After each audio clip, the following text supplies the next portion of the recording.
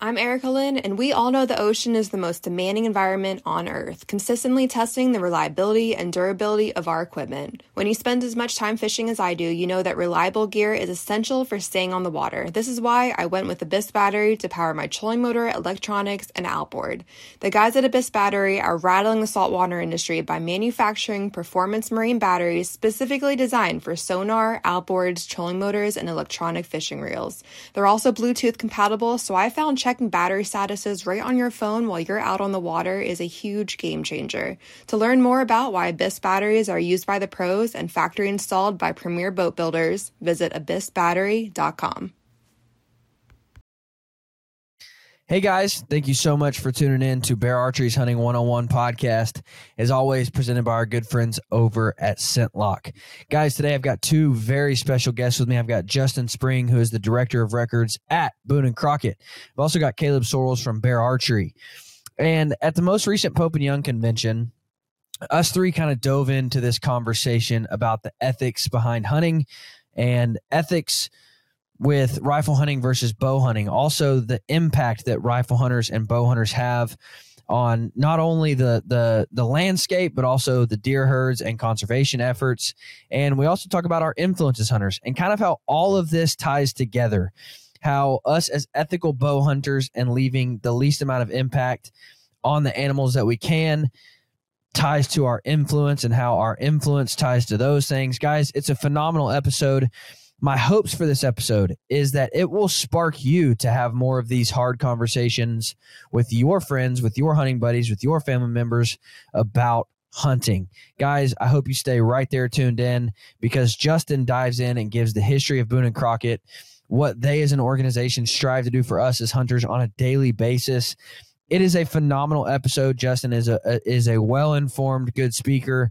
Caleb has some strong input on the impact that we as hunters have. And guys, I just hope that you'll gain something from this episode, and I hope it will spark you to have more of these difficult conversations. Welcome to Bear Archery's Hunting 101 podcast, where hunters new and old come to learn and find inspiration from stories of hunts gone by.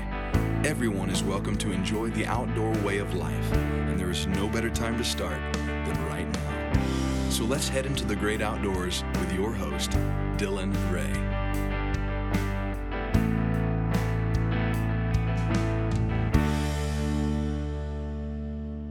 Guys, if you're a traditional archer and you have not checked out Three Rivers Archery, what are you waiting for? Three Rivers Archery is your one-stop shop for all things traditional archery. They have the largest in-stock selection of traditional archery equipment anywhere. Same-day shipping, very, very, very knowledgeable.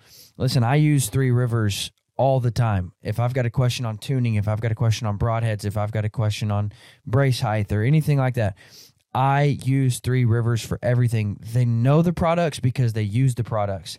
Three Rivers Archery is by far the gold standard when it comes to traditional archery. So guys, if you're just getting into traditional archery, I would encourage you to use Three Rivers as a resource for knowledge and understanding and growing and learning, and as a place to get all those products that you're going to be needing as you take this journey. All right, Justin. So before we get into the kind of the meat of the conversation that I want to have, give us an introduction to Boone & Crockett, kind of like the history of Boone & Crockett, why you exist, what you do, okay. All of the good details that everybody needs to know.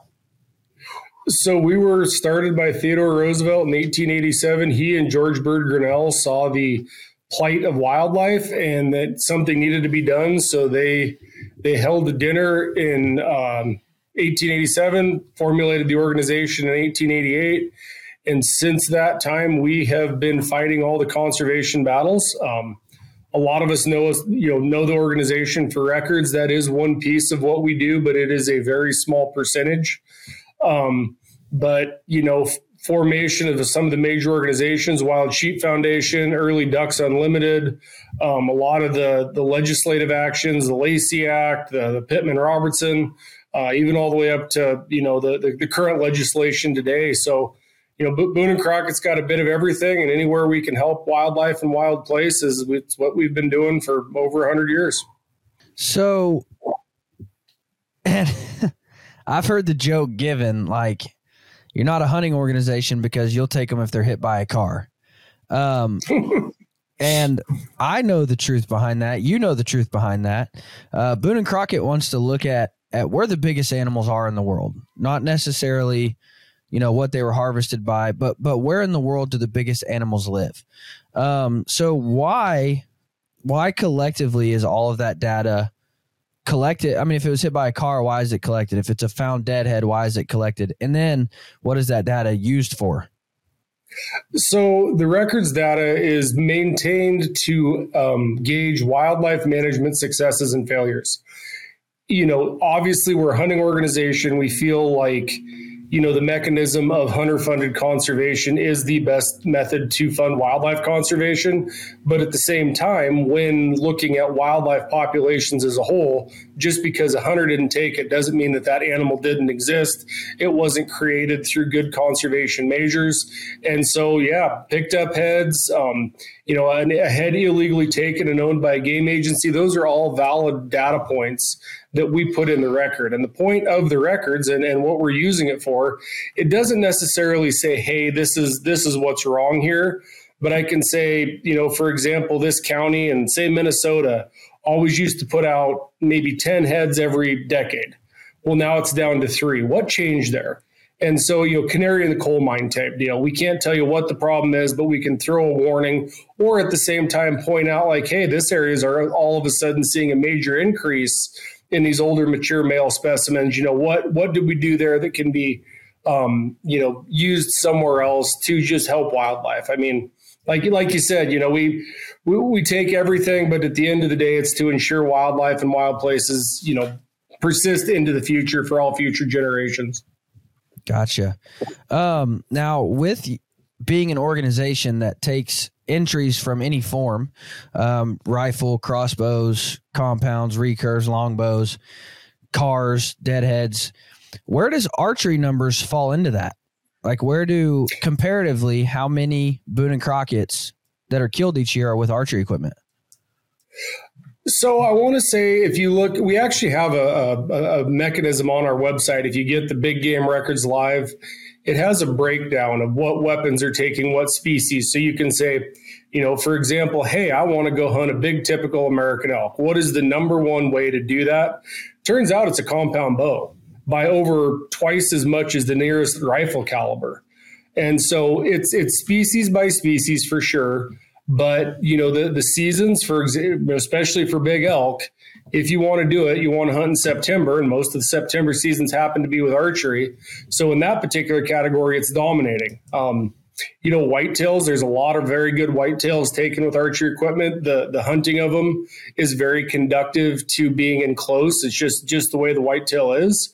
And so, there's a significant portion of that. Now, there's some mule deer, there's some antelope. They're not quite as well represented by archery take and harvest in our records as some of the other ones. But, it's very important to us. We can actually look at the data and say, hey, is you say, like you mentioned, crossbows. Are crossbows more prevalent or more, animals being taken in this crossbow season than with your traditional bow? So, it's a major part. Very significant amount of our entries do come from archery hunters. So what's the number one trophy that you're most, based off your data, obviously, because not all bow hunters are created equal, but based off data, say somebody said, I just want to kill a booner, doesn't matter what species. What's the best bet they have to kill a booner with a bow and arrow? Like I said, I mean, a 360-inch net typical elk is not behind every tree. It's still quite the endeavor. Right. But I personally feel that an elk with a bow gives you your best opportunity to kill a booner out of anything. Right. There's no guaranteed booners other than there's a couple mountain goat hunts that you could draw that, maybe there's one unit or one tag for a unit that has 2,000 applicants. Well, you're the only one there. You could stack your odds that way, but it's not a species by species deal where I'd say this is the one that you could do with the bow. I mean, a booner, statistically, you're probably not going to see more than one or two in a lifetime. To be able to get one harvested is quite the accomplishment. So what's the least? What species is the least amount of bow hunting entries? I don't know what the least would be. I've never really looked at that. Just from the the entries that I reviewed when that was my 9 to 5. Yeah, maybe sheep. I guess I don't remember seeing a lot of caribou. I know a lot of great caribou were taken with archery equipment, but I don't remember seeing a lot of those entered in us. But some of those more, Gotcha. The more exotic, I guess, higher dollar northern hunts, I don't remember seeing bows as represented as rifles. Gotcha. Which leads me into my next and kind of the meat of this conversation. We all three had the pleasure of sitting around one evening at the Pope and Young convention and got on the topic of the ethics of bow hunting. And so, Caleb, walk me through kind of what you would say your idea behind bow hunting and rifle hunting and the difference in the ethics between those two. Yeah, I think it's kind of the long story short of what we talked about. It's very dependent upon the person, behind the equipment. Ethics is a very, very wide, or it's open to interpretation is the best way. Thin ice is what it is. Yeah. I mean, you can easily. Yeah. And there's a lot of rabbit holes, and there's a lot of rabbit holes that we got down into. I want to get down into those, but, the ethics between the two, I really think that it takes a lot more practice and a lot more time behind archery equipment to have the same amount of ethics that it does with a rifle. Not saying that everybody can go pick up a rifle from the store, but the amount of time being input into the two, I think, archery definitely demands a little bit more time. Now, there's a whole set of arguments and a whole list of different things where you start putting limitations on both of those. Outside the initial exposure to the two pieces of equipment, I think stretching them to their limits, there's a whole plethora of rabbit holes that we can dive into there. Well, and I think exactly what you're saying is, and correct me if I'm wrong, but if you take somebody and they make an ethical, well-placed shot with a rifle and an ethical, well-placed shot with a bow, they're both going to do the trick. Where it comes down for me is, I think a lot of people, myself included, sometimes we get lax because we're like, dude, it's a rifle. All I got to do is hit them and they're dead. And then we place worse shots, or we take stupider shots because we're like, well, it's a rifle. It's just got to get close to them and they're dead. Whereas with archery tackle, like you're really, they're at 20 yards and you wait for the front shoulder to come forward and you wait for them to turn and come behind a tree, and you're a lot more careful with it. And so when you get down to the nitty gritty of that part of it, I think the mindset behind a bow hunter is more ethical. Whereas the actual equipment of rifles might be more ethical, and it's going to knock them down. But Justin, what have you found? Because you guys track like first shot, second shot, all that stuff too, right? If it takes somebody 4 shots, it, don't you?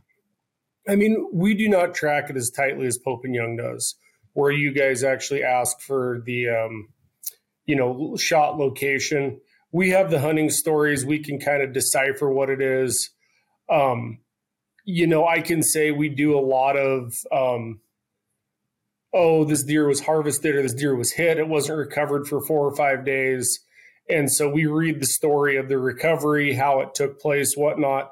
I can honestly say I don't think, in my opinion, I see a trend between rifle hunters and bow hunters as a whole. It 100% is the person behind either the trigger or the release or whatever it may be.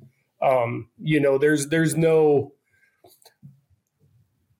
overall thing. Yes, I'd say that being proficient at 50 yards with a rifle is probably a quicker process than being proficient at 20 yards with a bow for sure. but it's 100% the person, operating whatever it may be. And there's unethical rifle hunters and there's unethical bow hunters, and there's super ethical rifle hunters and super ethical bow hunters.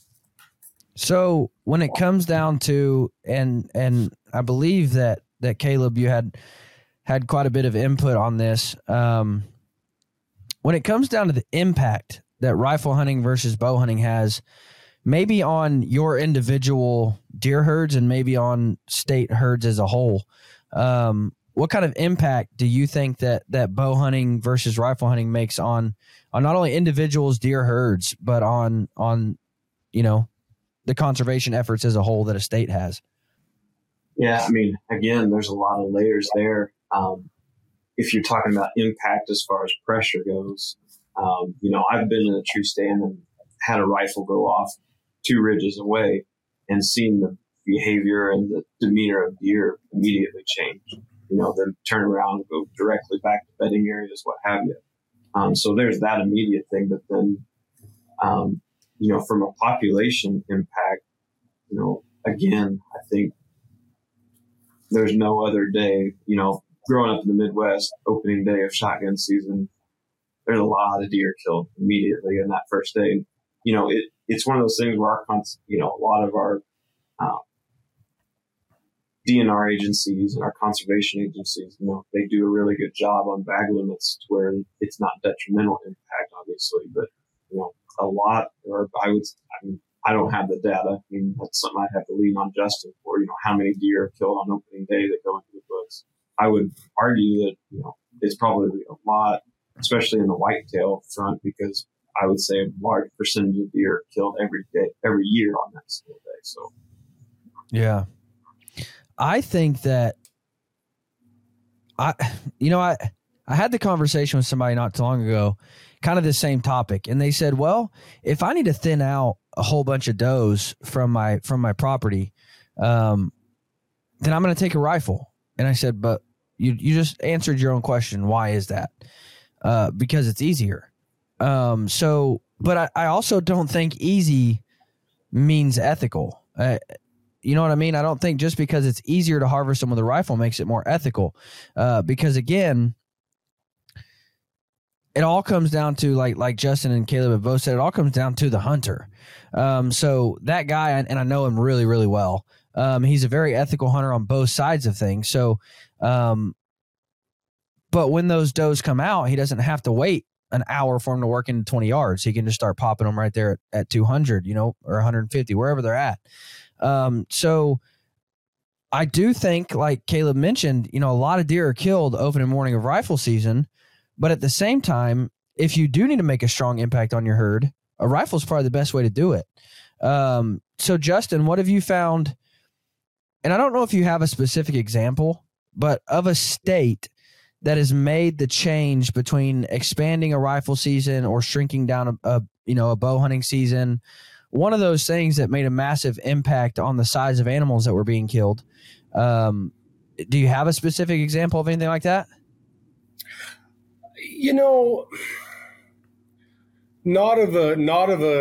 I can't think of one where they've reduced a rifle season. I know Utah is actually in the process right now of restructuring a lot of their seasons, and it'll be very interesting to see statistically their number of big bulls that they were putting into the book had dropped significantly.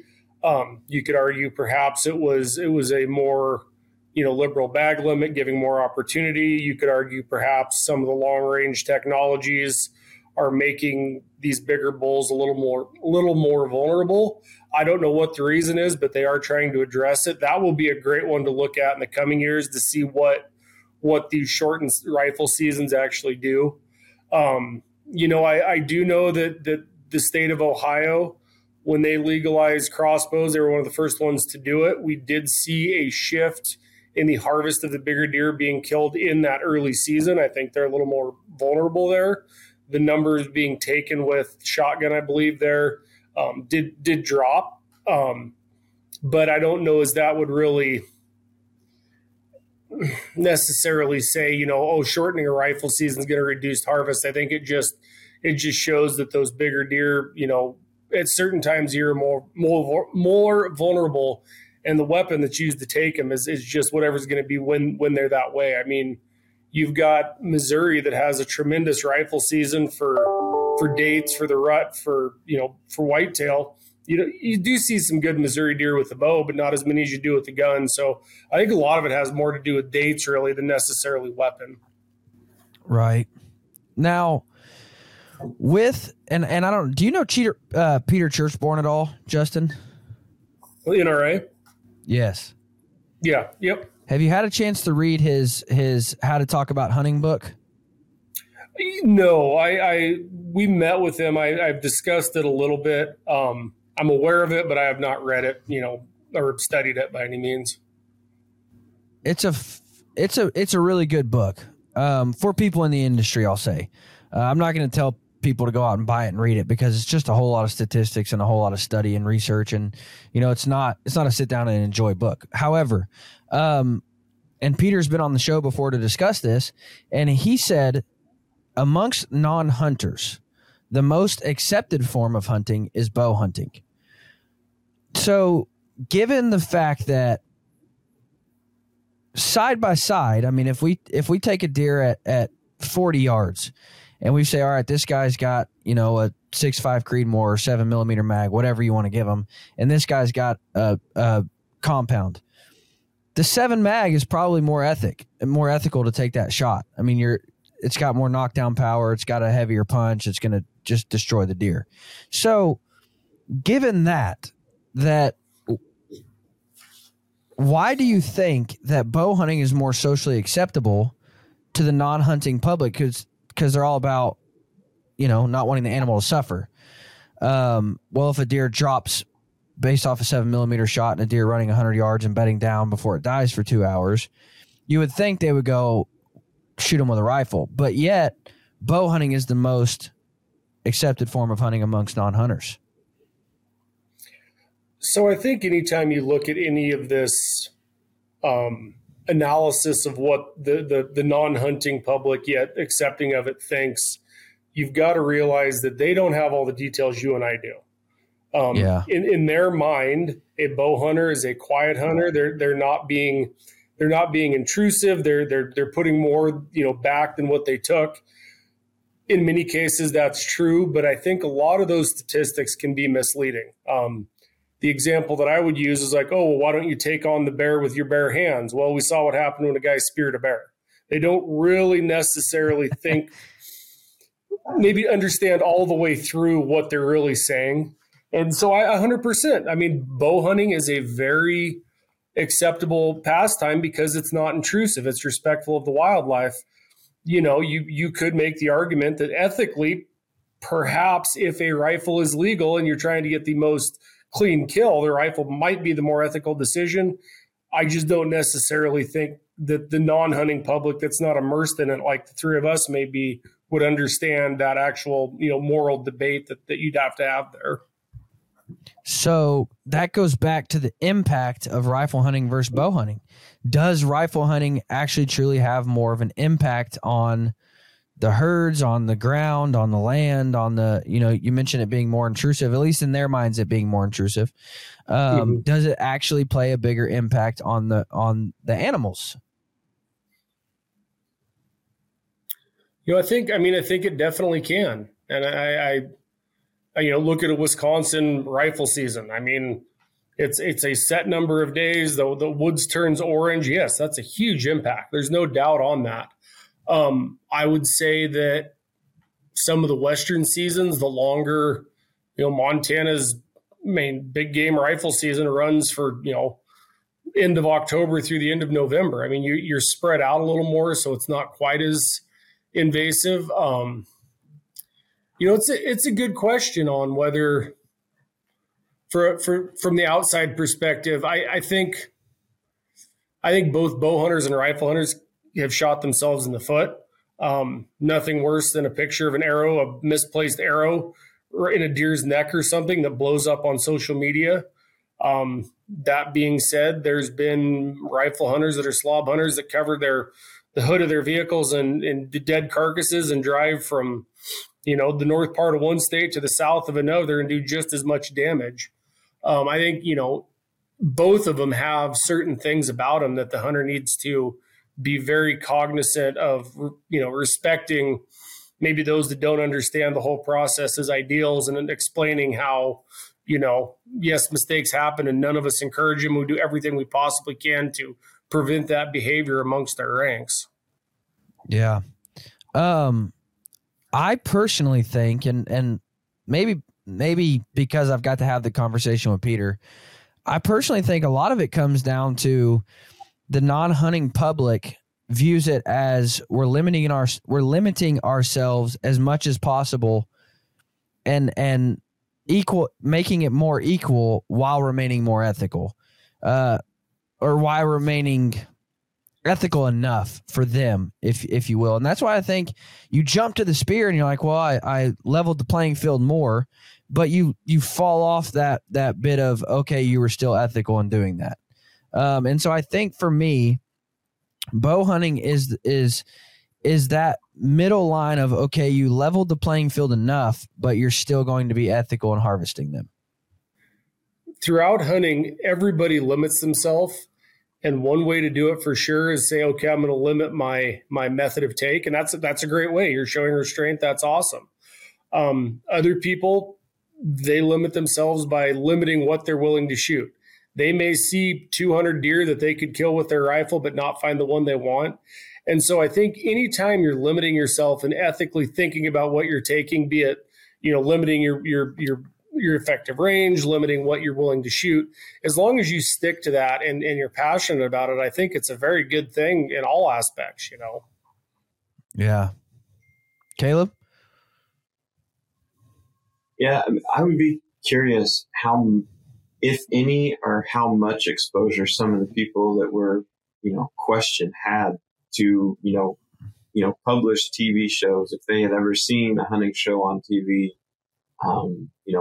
if they had family members that hunt XYZ, just consuming or, seeing different TV shows, hunting shows growing up. There's a distinct difference in a bow hunting TV show versus a rifle hunting show. At the end of the day, they're both harvesting a deer, but I mean, it is a very, in the lack of better terms, violent action when somebody shoots a deer with a rifle or a shotgun on TV. Yeah. There's an explosion, the deer kicks, they're still running off, or they're, dying on screen. There's a lot there that if somebody has seen that, I could see where they could say bow hunting is a little bit more ethical, because it's not a violent act, or as violent of an act right at the time, where they're harvesting that animal. So it's tough saying, but that's one example that I could think of. Kind of takes me back to my question on impact. Does a deer or a deer herd that has been shot at with rifles now become more skittish than those that have been shot at with bows? I think it's a tough thing to kind of address as a blanket idea, because, if it's an isolated instance that only happens once, I mean, there's trees that snap in windstorms all the time. Right. So I think it depends on how much exposure, how often they're being shot at, the pressure around on different properties, how much interaction they have with hunters on a, yearly and or a daily basis during season. I mean, there's a lot of factors that go into that. But, if it's an isolated one-time scenario and that particular deer is, harvested, I would argue that it's low impact. But if it's an area where there's a lot of pressure on surrounding properties, it's like the Wisconsin and the Orange Army that's going on opening day. It's tough.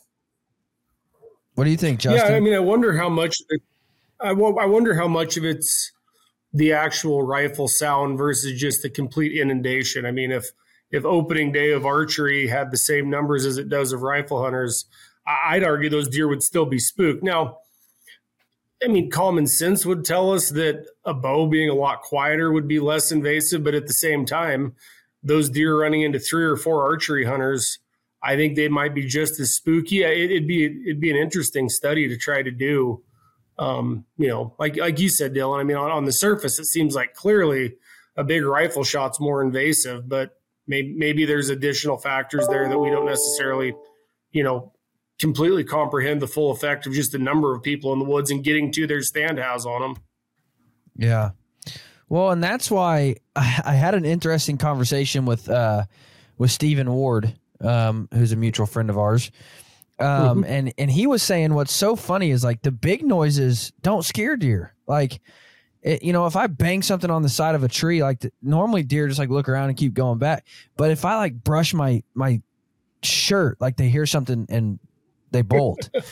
And, he's like, I equate that to predators aren't loud. Like mountain lions aren't stalking. And he was talking Coues deer. And he's like, mountain lions aren't loud. They're just going to faintly hear a mountain lion take a step and they're going to know something's out of place. But yet a tree branch, like Caleb alluded to, a tree branch snaps all the time and falls. Or in Kansas, it's hedge apples. And I've always been like, okay, how did a hedge apple just fall and sound like a gun going off, but that deer didn't even move? Well, because they're used to coyotes sneaking up and trying to get them as quiet as they can. And so maybe there's something to be said about that. Like maybe there's something to be said about they hear a rifle going off and it's just, it's another sound of an oil drum, banging over there or whatever, and it doesn't spook them as much. Maybe I don't know. Yeah, as much as we've spent and time we've spent trying to figure these critters out, at the end of the day, there's still a lot we don't know. Yeah, there certainly is.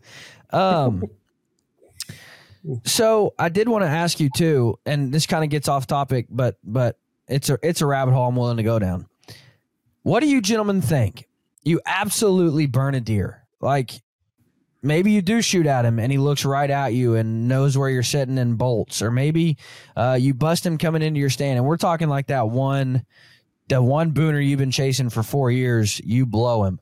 How long does it take to get him back into normal routine? How long should you pull out and let him rest? Caleb, I'll let you go first, man. I'm a West Coast original hunting blacktails with a home range of 1 mile. It's a way different game than a whitetail.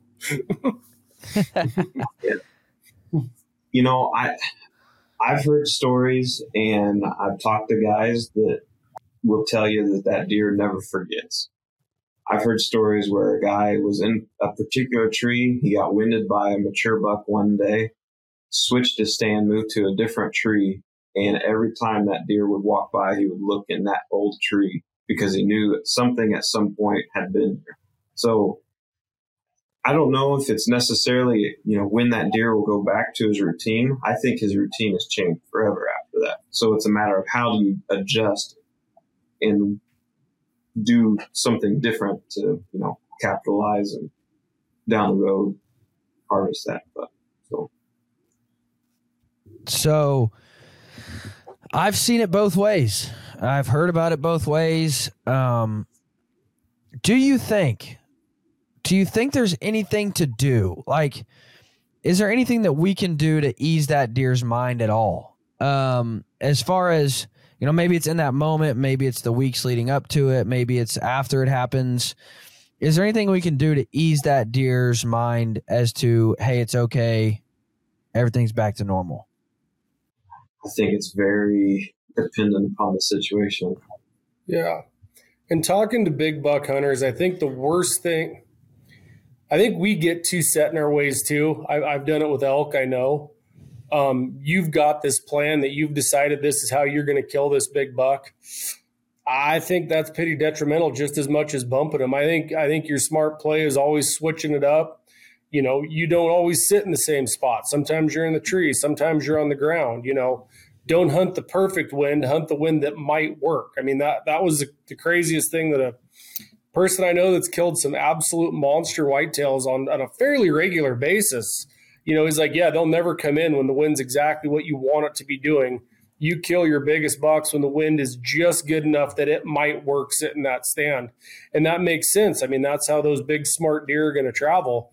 You bump it out, it sees you. Yeah, I think there probably is something to that. They never forget. you as a hunter just have to adapt from that and maybe use that to your advantage. If they're always going to look to the right in that tree, wait for that okay wind and maybe hunt the left side of the trail from the ground. They're not looking there. I think those big buck hunters, and I'm not one of them. I am not a big whitetail slayer by any means. That's the type of thing that those guys figure out and find great success, using. So my only argument to that the deer never forget is what's different in me sitting in a tree, they smell me, they see me, and the farmer coming through to work on the field, and they smell that farmer and they see that farmer, or coyotes. I mean, to think that, well, a deer never forgets when a coyote came after them or snapped at them. Well, they wouldn't be able to live anywhere. Every time, I can't tell you how many times I've seen deer out in the field and here comes a coyote and the deer run off. And if you give them an hour, they come back in. So while I said I was with Caleb because the majority of the time I've blown a deer up, usually he's blown up. But then I started thinking, I'm like, well, what about all the times I've been burned by a coyote? It's not like they say, okay, I'm never going back there because I one time saw a coyote. Or I'm never going back there because one time, a farmer's tractor backfired and it scared the daylights out of me. So I don't know. It's a hard question. You ready to go down this rabbit hole? To the farmer's point, yeah. Let's do it. I think it's very situational. With the farmer, for example, you're talking about the small noises versus the large noises, going back to a point that you made. Yeah. If he's making an obvious impact, that deer knows where it came from. He knows what it was. But if you're in a tree stand where he's, catches your wind, he can't see you because you're wearing camo for the most part, or, he might outline you. He can't control that situation where you're in a tree stand. But if, a farmer's walking through, he knows that that's not a standard thing. So, yeah. Bill Winke one time said, if I could take an RV to my tree stand every time, I would, because I spook more deer walking as quietly as I can than if I was to drive a stinking RV to my tree stand. So I think my take on this, because I'd see the same thing, worked in the woods, running chainsaws, a herd of elk would walk up to you. They don't do that when you're out there with your bow. And so I really think that, you hear people talk about the animal have a sixth sense. They know when something's not right. The best scientific explanation that I could put to this is that there is some pheromone that a predator or a hunter puts out when they've got a kill mentality that the animal can pick up on. I don't think we can detect it, but how many stories have you heard of giant bucks getting killed? And again, I'm going to use Wisconsin as an example. Farmer sitting in a tree listening to the Packers game, smoking a cigarette, and really could care less about the fact that it was deer season. He was just out there and a giant buck wanders up to him. You've been sitting up there like any deer that comes through, I'll shoot a doe, I'll shoot a spike, I don't care. Those are the days you see nothing. I mean, how many times is it like, oh, I only have a doe tag and the bucks walk right up to you? There's something that I don't know if it's mannerisms, I don't know if it's a chemical reaction, but as a predator, you put off something when your mind switches into kill mode. And I think the animals can pick up on that. And that's why you can slam a truck door, bump a deer if you're just out walking and it's no big deal. But as soon as you're there trying to kill it, that's a different reaction that deer has, or whatever it may be. So do you think that plays into the whole they never forget? Because when we're sitting in a tree stand nice and quiet, they associate the danger with that same, pheromone or whatever we want to call it. Yeah. Whereas farmer walking through, they still get bumped and spooked, but there wasn't that predator mentality there. I think a deer has adapted for millions of years to survive predation, humans included. I think that for survival, using those experiences where you had a run-in with a predator and modifying your behavior going forward is advantageous into your bloodline survival. So I do think that a interaction with a predator is a deer never forgets situation, or is an inconsequential, like, ooh, that truck door slamming scared me, but it's not season. There's really no reason for them to retain that. That's not going to make them better at being a deer, whereas avoiding predators make them better at being a deer. So that also answers my coyote question too, because I mean, there's been times where you're sitting there and you're watching the deer and they're right out in front of you and you see a coyote and you're like, crap, he's about to blow this whole thing up.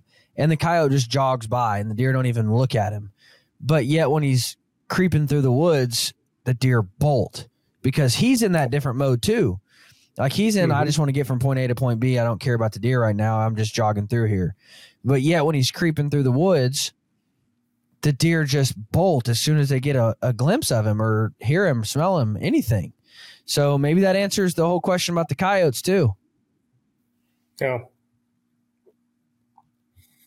I've spent many hours sitting, waiting for a critter to show up and contemplating this stuff. And that's the closest I can get to an answer. I like it. So being in the industry, I think both of you can give a good answer to this. Bow hunting is, again, the most socially accepted form of hunting outside of hunters. So for a non-hunter, bow hunting is the most socially accepted form of hunting. How has the social acceptance of hunting as a whole changed over the past generations?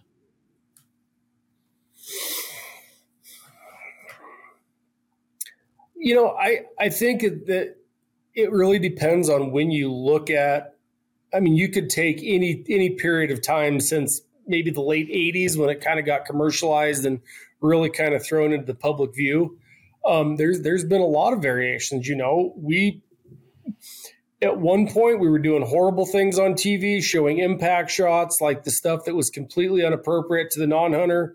We went away from that. Now we're coming back to it. I think there's been a lot of rises and falls in how it's viewed and how it's portrayed. You know, right now the trend that I would see is that a lot of folks that maybe want to be a little more cognizant of their footprint on the earth are taking this idea of hunting and saying, like, hey, this could be a good opportunity to gather food, to experience nature. I think that's a movement right now.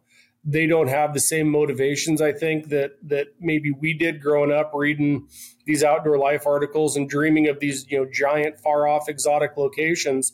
You know, that I think a lot of the newer hunters are just really intrigued in like taking that forked horn close to the house and, you know, appear dollars and cents. Like, I've got this organic, natural food I can feed to my family. You know, I'm not supporting this idea of farming or whatever they don't like. You know, I think that's a current switch too, that, you know, we as an industry need to figure out how to welcome them and not necessarily tell them they're wrong on everything. Maybe learn a little bit from them and teach them a little bit about the history and how we got here. Yeah. Well, I just think, so if you take 100 years ago, you go back 100 years ago and you say, I'm not going to hunt. That's sick and disgusting. You sick individuals. How could you do that? 100 years ago, if you didn't hunt, you didn't have meat to eat. So people didn't sit around saying that. And I think just over the years, how easily we've, and guys, don't get me wrong.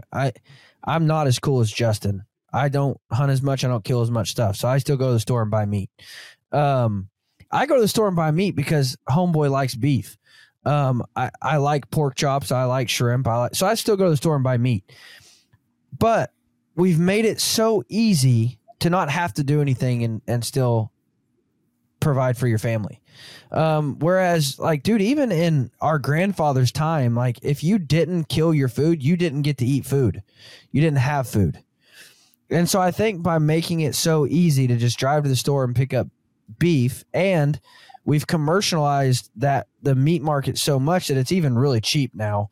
We look at the price of the rising prices of meat. That's still really cheap comparatively to go out and do it yourself, to buy weapons and camo and tags and fuel and, I mean, all that stuff. It's still really cheap to have a taco dinner at home. So we've made it super easy and super cheap to accomplish. And so people have just closed the doors as to how it's always been done. They've just become so closed-minded as to, I don't have to go murder something to have food. And it's just lost upon them that somebody's killing it. I mean, somebody is doing that for you. And by doing it at the grocery store, it's in a sick, inhumane way. So, yeah, I think that's just completely rewritten the narrative on how people view hunting and how it's accepted. Well, I don't disagree with you at all. I think it's an overall removal from nature. People don't understand necessarily, like, okay, you're going to eat a vegan diet, soy-based. Yeah, how many deer were displaced to grow those soybeans? I worked for soybean farmers, and they wanted those deer shot because they were eating their crops. The simple fact of the matter is for an organism to survive, there has to be death. And if you own that from start to finish, I think it makes you more cognizant of everything you're doing, and not just the meat side of it. I mean, there's ramifications of anything you choose to eat, something's losing. It's the same with, you could say dams for electricity are horrible, or, maybe wind turbines are horrible. There's always a winner and a loser, and my take on it is, you alluded to, I do eat mostly wild game, and we don't want to figure out what I pay for it. I pretty much could eat Wagyu and probably come out ahead. But that's my kind of take on why I am as adamant about hunting and doing all the different ducks and whatever it may be. I know what went into that. And to me, I take a lot of pride in that. And I think it behooved the whole human civilization to kind of take a look at, where we really fit into nature. And maybe we wouldn't be quite as brutal on everything as we have been in the past couple hundred years. Yeah. So, Caleb, what do you think needs to happen in order to gain back some of the narrative and make a difference in the social acceptance of hunting? To your point, I think there's a cause and effect. And if the end goal, it depends on how it's being portrayed. There's a lot that goes into it. And I think we've come full circle where we're starting to get back into, there's a lot of people involved. So now it's becoming trending again to hunt. And, you're going to start seeing some, questionable ways where it's represented out there. But, as a whole, if the idea and the reason why behind each person and why they're hunting, is out there, then everybody's going to have their own following or their own person that they follow and their own niche inside the market they follow. But in general, for the non-hunters, if you're trying to reach non-hunters, or we're trying to, as a collective, reach non-hunters and portray a good, wholesome message behind hunting, the reason why, and kind of figure out how to unify that reason why would be ideal. For me, it is a challenge, and then there is the added benefit of, game meat. And I would say that that's the big added benefit, or the main reason for a lot of people. To your point, not everybody has to go hunting. It's not a necessity. There is meat that's easily available. There are people out there that don't have the fun being maybe. But not 3 years ago, meat wasn't easily accessible. Right. And it was very comical as to how many people knocked on my door saying, "Hey, do you have any deer meat? Hey, do you have any more of those elk steaks left over?" And I'm like, "Hey, I thought you didn't like wild game." "Yeah, but there's really no meat at the grocery store." And I'm like, "So maybe now you see why I do what I do. Like, maybe now it's not lost upon you." You know what I mean? And I think, yeah, go ahead. Yeah. I mean, to that point, I think, the reason why, and showing the whole process, that's how you reach that demographic and bring a better light on hunting. The whole process, from the preparation, the hunt itself, which, is exciting. But then when it comes down to the nitty gritty, this is where the work begins. This is why we hunt. Is, at the end of the day, it's a challenge. It's exciting. It is a good time. It's a heritage. A lot of people, were brought up in it that do it currently. But it's the post hunt, the processing, the utilizing what they've harvested. I think that full process is something that, a lot of people could focus on, and it would bring a better light in general. So. which brings me into my next kind of what I'm excited for. Me and Caleb had been talking, and this Friday, actually, we launch a new monthly special. So on the last Friday of every month, I have partnered up with Camp Chef and Chef Mike Casanetta, who is on the Food Network and named one of America's top 10 chefs. And we're going to sit down, me and Mike, on the last Friday of each month and walk you through some sort of fun way to use your wild game. Not your, hey, this is how we're going to make deer chili, but teach you different, new, and exciting ways to use wild game. And that, one of the largest reasons we're doing that is because, again, in Peter's book, he talked about how when given the full spectrum, when shown the full process, not just the harvesting, not just the bloody grip and grins, and not just the eating, because that really doesn't help either, but when shown the full process from start to finish of why a hunter hunts, it can rewrite the narrative in that person's mind tenfold. But I mean, just crazy amount of turnaround in that person's head about how they view hunters. And so look forward to that. Starts this Friday, and then every Friday at the end of the month, we are doing that special called Cook Wild, and we're going to take you through a full process on how to make a fun recipe. So Justin, how should we as hunters, if you were to say, all right, hunters, let's focus on this one thing. Let's do this one thing better, and it will help us as a community more than anything. What would you say that one thing would be? No matter who you're talking to, realize at the end of the day, where they want to go probably doesn't differ that much from where you want to go. We just disagree on the paths to get there, and it would greatly behoove us as an industry to not get defensive or always trying to defend ourselves, and instead try to come to the middle and understand, like, hey, just like you, I want more bears, I want more wolves, I want more whatever it may be. We just think the way to get there is a little different than you. I mean, this fighting, it's the whole country, but as an industry, if we could be more accommodating and accepting of these other ideas, I think they'd be more willing to listen to the fact that maybe we've got a few hundred years in science behind our approach, and we're not just shooting from the hip. Yeah. Well, I think that hunters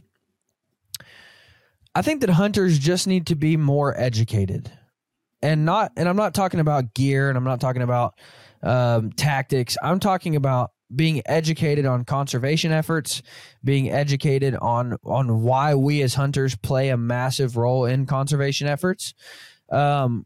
Because the non-hunting community, they don't know the role that we as hunters play on conservation efforts.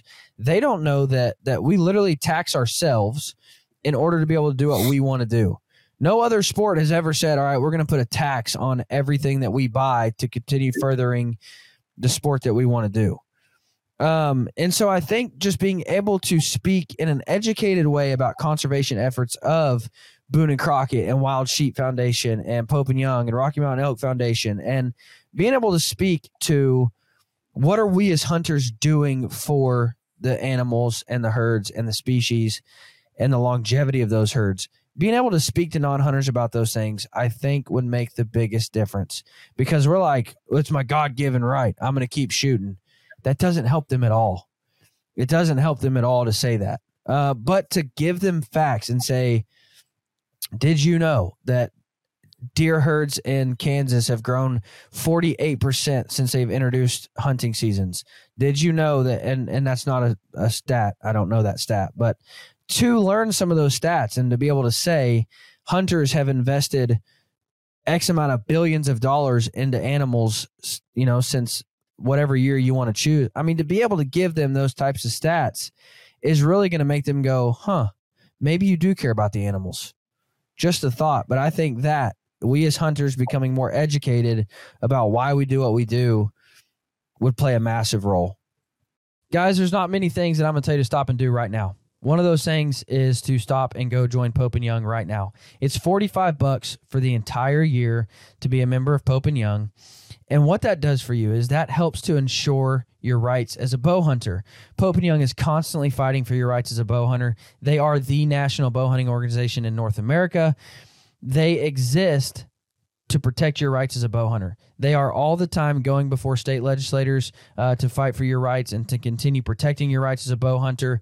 The record book exists in the first place because somewhere between us and the Indians, people had lost sight that bow hunting was a lethal way of harvesting big game.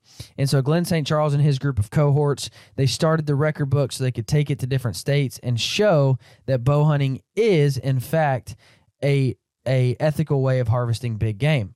So guys, don't get caught in Pope and Young only being a record book. They are your voice for bow hunters, and there's power in numbers. So I would highly encourage you to join today because we need to stand together to protect our rights. Also, what you might not know is if you've bought a Bear bow, you can go and register that bow, and you're actually going to get a free Pope and Young membership. Bear Archery is such a believer in the mission of Pope and Young and what they stand for and what they do to protect our rights that they are going to buy your first year's membership. So if you've bought a bow, go online and register that bow, and you're going to get a free year's membership to Pope and Young. But guys, I would encourage you, stop right here, right now, and go join Pope and Young because we have to protect our rights as bow hunters. Caleb, what do you think that one thing is? That one, if we as hunters could get better at this, it would change the narrative. Ooh, I mean, I really back to that story is how we tell the story, how we portray ourselves, but, how we tell our story and how we present ourselves to the public. I think that's the one thing is how we keep that in check. Yeah. Justin, what have you found? And I know we got into this conversation a little bit there at the convention. What do you think the biggest thing that we as hunters do wrong on social media? So obviously minimizing the entire experience to a single grip and grin where you're looking like an idiot and nobody understands, everything that went into that with a single post. I think that is the single worst thing you can do. Yeah. On the other hand, though, I am not a believer that we should not be engaged on social media because we all kind of agree that we need to tell the full story. Well, to tell that full story, you have to be engaging those people that are following you from, now when I'm out shooting my bow and trying to get into shape to the, sitting in the ground blind for the antelope, to the kill, to the, hanging it and processing it. I mean, I think you just need to be very mindful of don't just show the highlights, show the whole process. And I think that'd probably help a lot. I mean, how many people are depressed because they look at Facebook and all they see is positives? Man, tell the whole story. I think it'd be better for everybody. So, and we talked about this, how in the heck, when you've only got people's attention for 4.6 seconds on social media these days, how in the heck can you even begin to show the whole process in one photo, two photos? I mean, how does that even happen? What steps can we take to make that happen? I think it's an emerging field. I mean, I try to do it and I have 0 followers. I'm not a cool person by any means. I'm not an influencer. But, I try really hard to try to build that out throughout. So I do kill a lot of stuff, but there's also just as many, if not more, food posts on there. I mean, I can make 4 or 5 dishes out of one duck, so you're going to see all of them.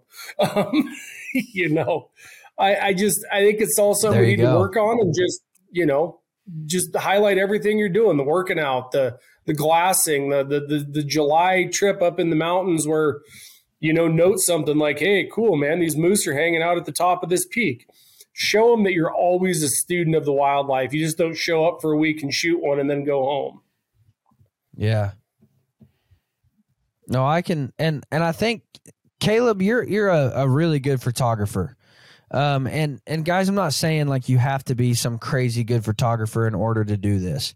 But coming from a photographer standpoint, what do you strive to do? I mean, when you kill a deer or when somebody calls you and says, hey, I just killed a deer, can you come help me get photos?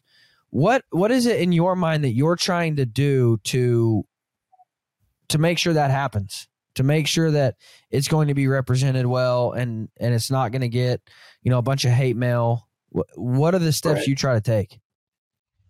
Well, I mean, first and foremost, you know, I like photography, and I think, you know, when I take photography of grip and grins or for what have you, you know, when I use the best gear at my disposal, I'm representing that to the best of my ability. Not everybody has a camera. Not everybody has, you know, all the tools that I have at their disposal. So what I first and foremost do is I do my due diligence to give that situation, you know, the best representation that I possibly can. So that's my goal, is I try and represent what has transpired, the harvest, the process that's gone into that to the best of my ability. And that's my goal every time. Right. So Justin, what would you say the biggest tip that you could give somebody? You know, maybe it's data driven. I've actually come to love data tips, but the biggest tip that you could give somebody to say, to become a better bow hunter, this is what I would do. And before you give yours, I do want to give one. I'm sure Boone and Crockett has something a lot like this, and you can tell me yay or nay. But Pope and Young has what's called the online record system, and you can search by county. So if I'm planning to go on a hunt and I say, man, I really want to hunt in Oklahoma next year, I can search by county as to where the most Pope and Young animals are taken. And that's going to give me a good starting point. You know, especially if it's a new state that you've never hunted before, and you're like, all right, well, I'm closest to Southern Oklahoma. Well, Southern Oklahoma isn't going to offer. I mean, you look at Southeast Oklahoma compared to Northwest Oklahoma, it's going to offer you crazy differences in how big the animals are going to be. So by looking at that, you can say, okay, well, I want to just skip over Southeast Oklahoma and go straight to Northwest, or straight to the Northeast, wherever. And so that's a tip I have, to utilize those resources you have to see where the biggest animals are being taken at. Yeah, no, I mean, before I ever went to work for Boone and Crockett, I was a part of it. At the time, it was called Trophy Watch. It's now Big Game Records Live. I was analyzing trends and saying, okay, in the last 10 years, where's a good place to go hunt a bear? Be careful just looking at total numbers. You know, things change, habitat cover changes, land ownership changes. Basically, my tip for anybody wanting to become a better hunter at all is spend more time. I mean, whatever it may be, scouting, shooting, studying, like the success, the people that are constantly successful, and those of them that are the very top of their game, they spend an absolute pile of time. And in some cases is at the expense of your family. I mean, you've got to weigh that. You need to have a balance. The best of the best, a lot of them don't, and they can put 110% of their time to hunting, and they're going to have the most success. So, you know, that's my hint, and that doesn't necessarily mean go all out on it, because you may end up, you know, ruining a relationship or something over it. But that's the reoccurring theme, is the amount of time you can put into it. Caleb, what do you got for us? Yeah, I'll tag right along with him. I think time, but, you know, preparation is the big thing.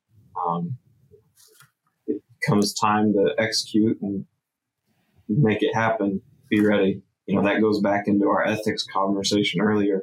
You know, I think both of them are very ethical means of harvest. You know, one takes a little bit less time than the other, bow hunting versus rifle hunting, but they both take preparation. You know, I really didn't touch on that, is, you know, you can put just as much time into a rifle prepping and getting ready. I mean, it's not as easy as buying a rifle, going out hunting. There's a lot of preparation, sighting in, load development if you get into reloading. And then if you don't get into reloading, you know, shooting multitude of different boxed ammo off the shelf to make sure that your rifle is as consistent as possible. You know, you don't want to go out and hunt 300-400 yards with a gun that can't hold a minute of angle. So there's a lot that goes into that. And I think preparation is probably the key thing that I would hammer on. If you want to be a better hunter, be prepared to, you know, whatever happens, to be ready to execute when you need to. Yeah, absolutely. Gentlemen, I just want to thank you guys so much for coming on. I greatly appreciate it. I know that a lot of this is just us talking about our ideas and our thoughts on the ethics and on the impact that hunting has. But I think that these are conversations that more hunters should have. I think that these are types of conversations. My hopes is that this conversation will spur you to have more of these types of conversations. Because this episode stemmed from us sitting around a hotel room and starting to talk about these things. And what happens is other guys would hear us talking and they would give their input. And then all of a sudden, we're coming up with new ideas and we're coming up with tips and tricks on how to represent hunting better. And we're starting to consider things in our own mind. We start thinking about, well, am I being the most ethical by doing these things? Am I making the best decisions by doing this? Should I be posting that on social media? Is the way that I'm doing things encouraging or hurting our hunting heritage? And you really start to consider those things. So guys, I just want to encourage you to start having these types of conversations more with other bow hunters and other hunters alike. And so, guys, thank you so much for listening. I hope you enjoyed. You guys have a fantastic week.